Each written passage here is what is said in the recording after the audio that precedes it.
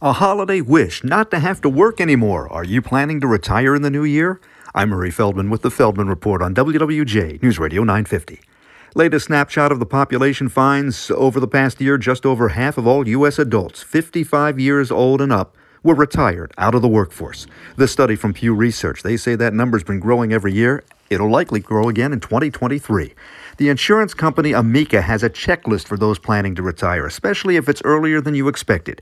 Number one, they say, make a list of expenses, your fixed expenses and the things you'd like to do, like travel. Make a list of all retirement account savings, and check with your company to see what retirement benefits they're offering to those who may decide to leave early if that's your case. They say retired couples should have 2 years of living expenses in cash as an emergency cushion. Nail down all of your health insurance plans. And labor attorneys have recommended getting medical appointments or procedures out of the way before you leave your job. With the Feldman Report, I'm Murray Feldman, WWJ News Radio 950.